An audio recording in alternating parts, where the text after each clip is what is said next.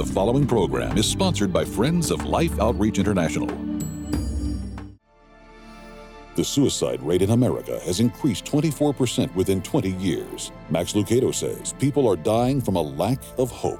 Because if you suck God out of a picture, out of the conversation, then your fundamental answers to important questions are very difficult to answer. What's the meaning of life? What happens after we die? What's the purpose of life? It's a mental decision. It's moving from head to heart and saying, okay, I'm moving right here, and I'm going to stand on that promise.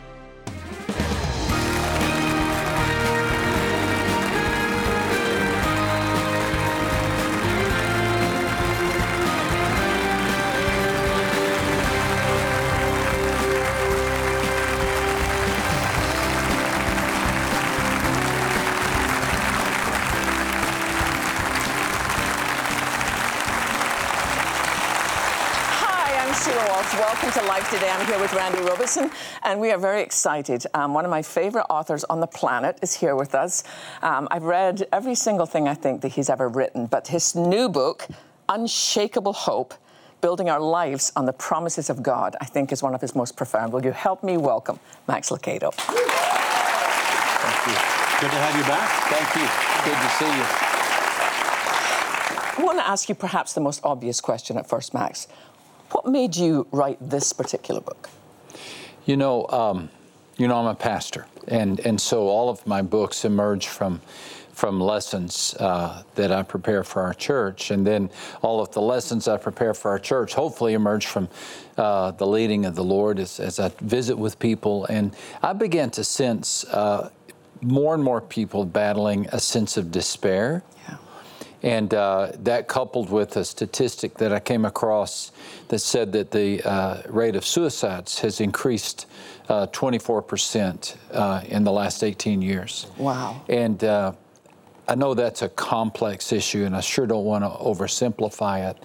But between just the conversations I had of people saying, I don't have any I don't feel good, I don't feel any encouragement anymore, increasing number of people battling with bouts of depression or extended sense of feeling like I can't solve life. And then that statistic just came together, and I said, I think we just need to talk about hope, because at the heart of it all is what people need. And so that's really where this came from, was how can I help people find hope? You're a pastor, and yet you're talking about the suicide rate increasing, a lack of hope. Are you seeing this in the church as well? We do. I wish I could say I never have to, officiate a funeral of a suicide victim, but I've done more than my share, And again, that's a complex issue. It's very complex. We do live in an era that I think is seeing the first fruits of a secularistic generation, a generation in which, we've publicly we've reduce the image or the presence of God or the suggestion of God in the public forum, making it more and more difficult. And so what are the consequences of growing up in a society that demeans or dismisses the presence of God in the public circle? Could it be that we're sensing that one of the casualties of a secularistic society is a lack of hope? Because if you suck God out of a picture, out of the conversation, then your fundamental answers to important questions are very difficult to answer. What's the meaning of life? What happens after we die? What's the purpose of life? And your job and your looks and your new car can only answer that so long. So maybe we're seeing that. So my thinking is, in some ways, I want to just keep bringing back to the public conversation, there is hope. There really is. There is legitimate hope. And not only is there hope, there's an unshakable hope. There's a hope you can build a life on. And so that's where this all came from. You talk in your book about us being heirs of the promise. Yeah. I'm imagining some of our listeners saying, how do I access those promises for myself? The big idea of this book is to build your life on promises that God gives us in the Bible. We can either build our life on problems or pain, or we can build our lives on promises. That sounds like a good sermon outline, doesn't it? But we do. We either build a life, this is my problem. You know, I'm going through a divorce. I've lost my job. Or pain. I was raised in a broken home. Or I live in a difficult condition. So we define our lives by that. And I can see why people do that. But there's a better option. The Bible has over 7,000 promises. Over 7,000 promises. That's amazing. And I wrote a chapter for everyone in that. No, I'm just kidding. It's a long book. It's an encyclopedia. It takes up a whole library. No, I just picked 14 of my favorite. But the big idea is to develop your own list of promises, you know? And whenever there's a problem, find a promise to match it. Whenever there's a problem, rather than build your life upon it, find a promise to match it. You talked about the promise in Romans chapter 8, that we are heirs of God. That's a promise. Yeah. That means I stand to inherit everything that my Lord Jesus Christ has. I'm seated at the very right hand of God. So whenever I feel deficient, which can be quite often, whenever I feel tired, whenever I feel like I don't have wisdom, rather than stand on that problem, I think what God would prefer we do is stand on a promise. Oh, wait a second. Okay, I may feel deficient, but God's promise is I'm an heir of God. So I'm going to stand on that promise. It's a mental decision. It's moving from head to heart and saying, okay, I'm moving right here, and I'm going to stand on that promise. I love the intentionality of that. And I think that's probably what Paul meant in Ephesians when he talked about take up the sword of the Spirit. Yeah. Which is the Word of God. Absolutely. On my son's college campus, he's a student at Texas A&M, and he said that one of his roommates was trying to make an appointment with a counselor. The waiting list was 6 months. Wow. Why do you think there's such despair among young people, Max? I think one of the phenomena of young people that our younger generation is facing today is social media and competition in the job market. They're graduating from the job market with unspeakable college debt. I mean, you know, when I'm getting so old, I'm telling those stories my dad used to say, back when I was a kid. You know? it was, I think, $19 an hour, Sheila, to go to college at a private school. Wow. And you could go to a public school like University of Texas or Texas Tech for almost a sneeze. It was nothing. Now, as you know, the sneeze has got bigger. Yeah. The sneeze has gotten bigger. Yeah. So they come out of, many of them come out of college with just unbearable college debt. Add to that, though, just this whole layer, the social media phenomena of being compared, keeping up with the number of posts, of Facebook issues. It's not an easy time to be alive. But I do think the big thing is this secularization of society. Yeah, I really do. I tend to think that those things are almost symptomatic of the real disease. Yeah. You know, because when you've got that foundation, well, you can even deal with debt. That God has promises on dealing with debt. When you've got maybe some insecurities, well, there's promises on that. So I like you pointing back to the foundational things because they can carry us through anything. Yeah. I'm curious, though, and you'll appreciate this question, I think, based on some conversations we've had. When you look at the 7,000 promises, not all of them are necessarily for us specifically. Many of them were specific to specific people in the Bible. Right. How do we look at the promises and say, okay, that's for me, or maybe that was for a set time, right? Exactly. For example, one of the promises we look at in this particular book is from the book of Acts, where the Apostle Paul says, God has set a day in which he will judge the world. Okay, so that's a universal promise. That's a promise that applies to every human being who has ever lived. I think that allows me to have a deeper understanding of history on a timeline. That whenever I feel like the world is out of control, I can turn to a promise like that and say, okay, God has set a day in which he will judge the world. Got it under control. There's a judgment coming. And so when I see evil out of control and part of me wants to lash out, I can say, you know, many of the promises, you know, kind of make me feel good, but some of them are sobering and say, okay, that evil is going to be punished. There's a reckoning for that evil. And so I don't think for a second that God is twiddling his thumbs or sitting on his hands. God has set a day in which he will judge the world. So that's a great point, Randy. Not all the promises are focused on followers of Christ. They're universal. And many of the promises don't necessarily make me feel good. They just help me to know the world's under control. God's got everything under control. My follow-up to that is, while we're reading these promises in Scripture and figuring out how they apply and understanding sort of the nature of God through all these promises, how important is it for us to hear the promise for ourselves from God through the Holy Spirit? I appreciate you asking that, because while they're spoken for everybody, haven't we all experienced those times in which a verse just penetrates us, and the Holy Spirit takes that verse and touches our heart with it? I can remember almost where I was sitting when I came across the significance of Romans 8:1. There is now therefore no condemnation for those who are in Christ Jesus. I just stared at those two words, no condemnation. Huge. Are you serious? There's no, you mean even when I condemn myself, there's no condemnation for those who are in Christ Jesus? And so it penetrated me, and it shaped my life. But I'm sure I'd heard that passage, but it was just the mess I'd made of my life at that particular time that made it come alive. One of the things I love that you talk about in the book, and recently on a trip to Australia, I read a story about a gentleman, brilliant scientist, but he flew to Switzerland where he could choose to end his life. And you talk about being made in the image of God and how that impacts how we treat every other human being, how we treat life. Person might say that the first promise in the Bible is God's statement, let us create mankind in our image.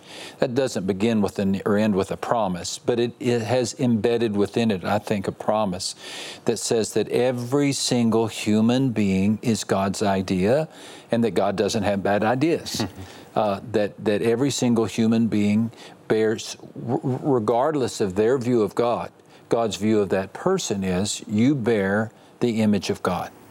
Now, I believe the purpose of life is to have that image fostered and allowed to flourish, to allow all the varnish to get rubbed away so that image can come forth. But there are those people who spend their whole life telling God there is no God. Even they, though, still have the potential to be image bearers of God. They've denied it and they've suppressed it. But so I think then that is the greatest statement of the value of a human being right there, and the value of a human life. And that is that we're created in the image of God. We're created in our mother's womb already. As we're conceived, we're bearing the image of God. Whether we're legal or illegal, we're bearing the image of God. Whether we're rich or poor, we're bearing the image of God. And so every day is an opportunity for us to live forth that image. And so my life is in His hands. So imagine the society that would take that promise seriously. Wow.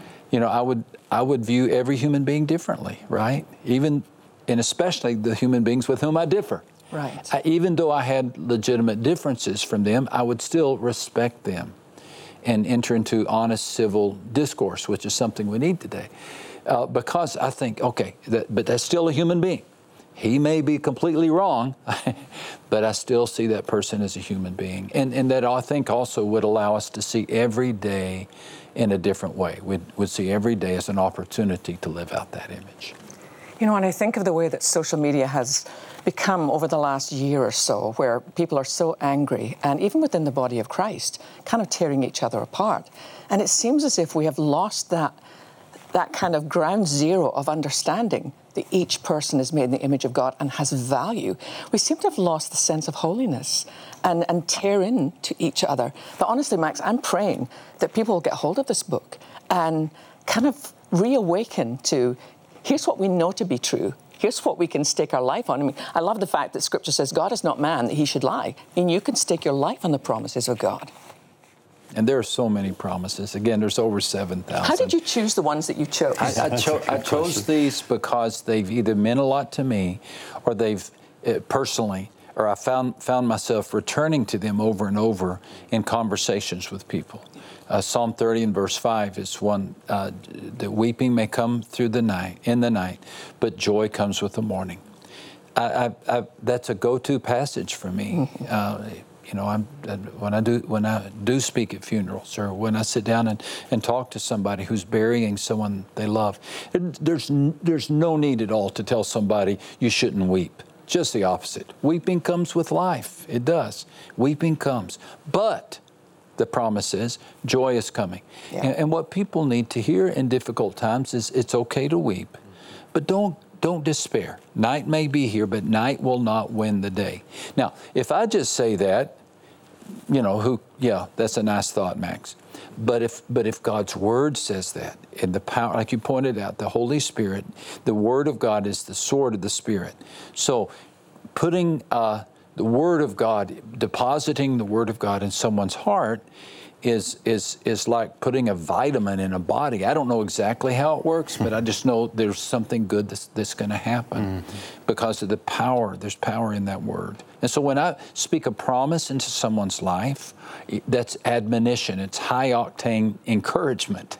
I'm putting something in their life that's maybe on a time capsule, and at the right time it's going to be released, and the Holy Spirit will release that in their life. What do you think one of the barriers is to believing God's promises? It's almost like we choose hopelessness over hope by not fully believing or understanding. That's a great question, Randy. Why do we do that? The devil. I just think the devil, he doesn't want us to, and I know it may come couched in more of an intellectual answer than that, but I think it all comes back to Satan doesn't want us to.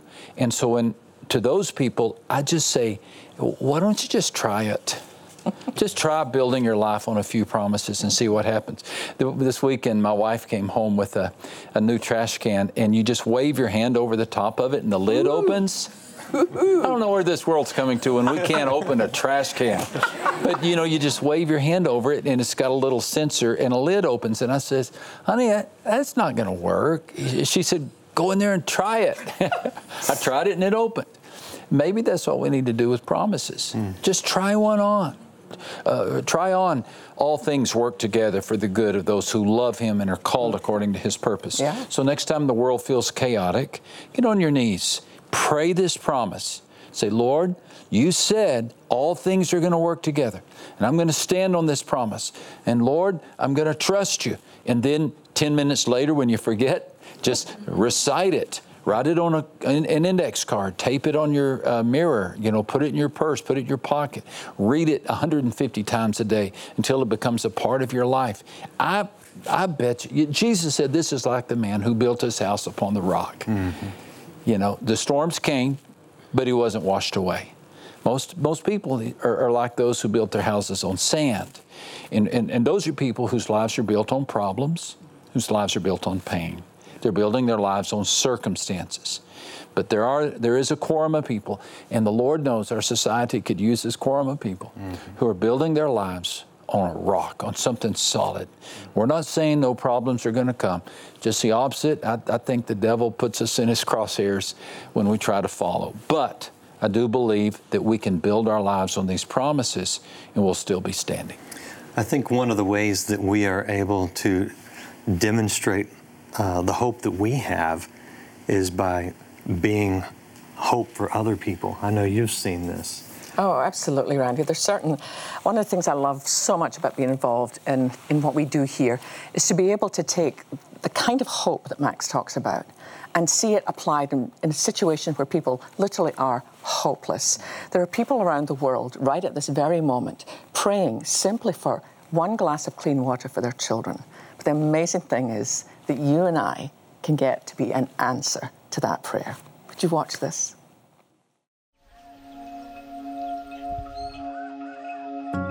Life. Carefree.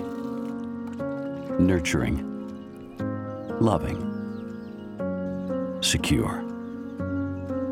Universal needs for children and parents alike. Yet in many places of the world, such qualities are threatened every day by a simple and basic need: water. ចាអើយពិបាករឿងអត់មានទឹកស្អាតប្រើណាអ្នកគ្រូឈានដល់កូនស្រីមួយនឹងស្លាប់បាត់ទៀតតាំងពីទឹកហូបទឹកមួយលក្ខណៈប្រើប្រាស់នឹងដោយអត់គ្រប់គ្រាន់ហើយមិនស្អាតទៀតទឹកមានអារម្មណ៍ថាតូចចិត្តធ្វើជាម្ដាយគេអត់មានដូចថា មកទល់ឡើងមកខូបជាងហើយស្លាប់ហ្នឹងវារៀកឲ្យក្អួតចង្អោឲ្យហើមពោះហ្នឹងចេះឆ្អល់ពោះហ្នឹងថាម៉ែកូនតាំងទ្រូងតាំងពោះខ្ញុំចេះរត់ឲ្យហើយយប់អាត្រៀតទៀតភ័យកូនពេកនៅអោបតកូនឬតពោះកូន At that point, nothing could be done. Her daughter fell unconscious and never again awoke. Noun knew the cause. ស្ដាយកូនមែនតើគ្មានអីស្ដាយស្មើនឹងជីវិតទេបើបដូរជីវិតបានខ្ញុំបដូរហើយអ្នកគ្រូភ័យខ្លាំងមែនតើភ័យខ្លាចកូននឹងវាមានជំងឺរាករូសក្អួតចង្អោឲ្យស្លាប់ដូចកូនស្រីទៀតបើស្លាប់កូននឹងមួយទៀតខ្ញុំបែបលែងរស់ហើយបើរស់ក៏រស់ក្នុងមនុស្សលែងមានលក្ខណៈដូចគេហើយ The life-saving solution of clean water is so incredibly simple. However, it's one we can only deliver with your help today.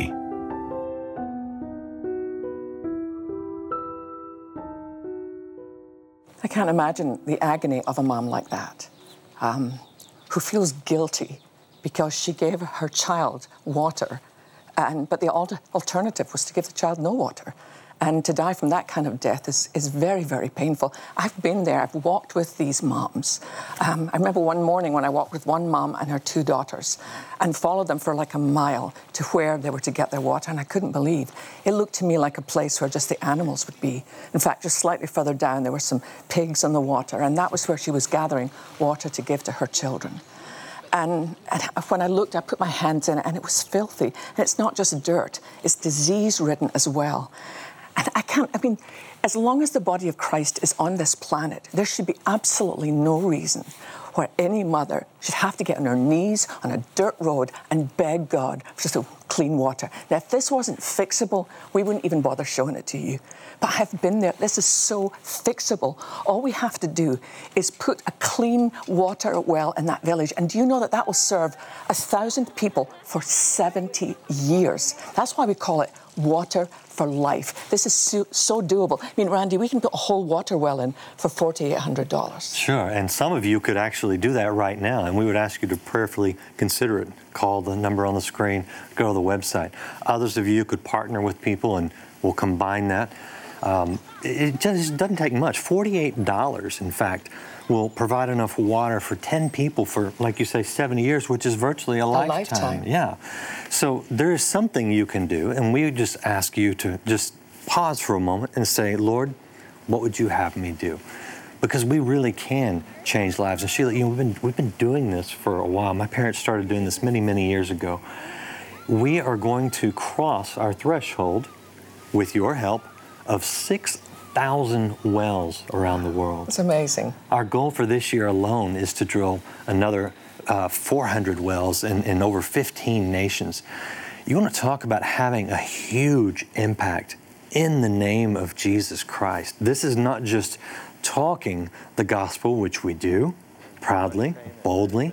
This is demonstrating the gospel, which we also do. We invite you to be a part of that demonstration of the gospel around the world. We can change lives, we can restore health, we can save lives. Not only that, Randy, we'll go there. I mean, we'll go there like in the next few months, and we'll film it, and we'll bring it back, and we'll show you. We'll show you that mum with hope in her eyes instead of despair because you care. So please, go to your phone right now, make the best gift possible, go online, and together, let's change the world in Jesus' name. Amen. Today, a mother living in extreme poverty will do the unthinkable. Give her children dirty, disease-filled water that she knows could kill them. With no other choice, what's a mother to do? With your help, clean water is on the way. Mission Water for Life provides a new beginning for thousands of children and their families, a bright future with better health. With your gift today, you can help drill 400 water wells in remote villages in 15 nations. Your gift of $24 will help provide clean water for 5 people. A gift of $48 will help provide for 10. $72 will provide for 15 people. And $144 will help provide life-giving water for 30 people for a lifetime. With your gift, we'll send you the miracles of Christ, what living beyond impossible looks like. Filled with scriptures, prayers, and stories of Jesus' miraculous power, James Robison adds insight about how to walk in faith and live beyond the impossible. With your gift of $100 or more, request the morning and evening coffee mug set. Each mug features beautiful artwork and scripture from Psalm 92:2, a wonderful reminder of God's faithfulness each day. Finally, please consider a gift of $1,200 to help provide water for 250 people, or a gift of $4,800 to help sponsor a complete well. And you may request the beautiful Bridge of Faith framed canvas print by Thomas Kincaid. Please call, write, or make your gift online.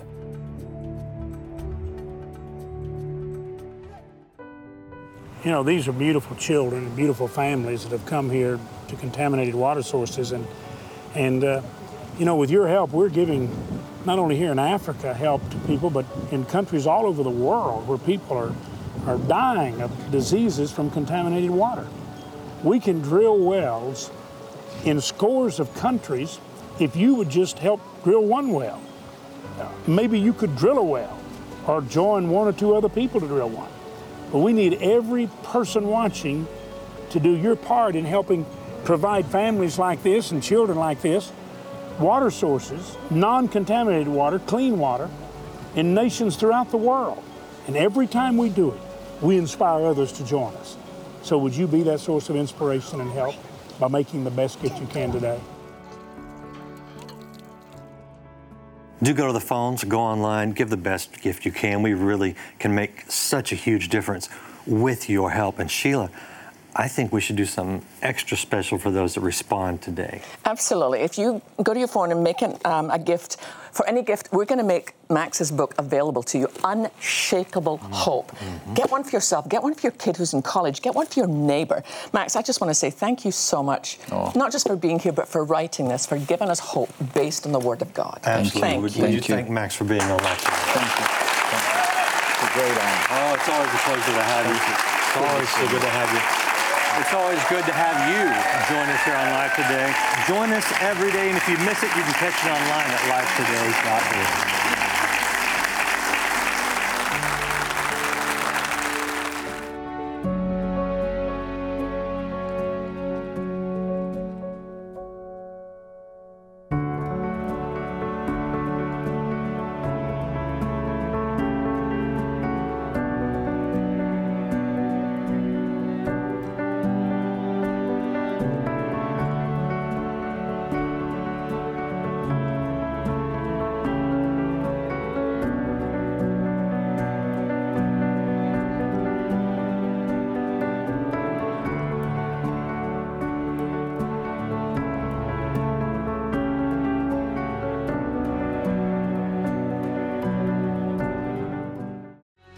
Three-time Emmy Award winner, Super Bowl host 8 times, named Best Studio Host of the Decade by Sports Illustrated, James Brown.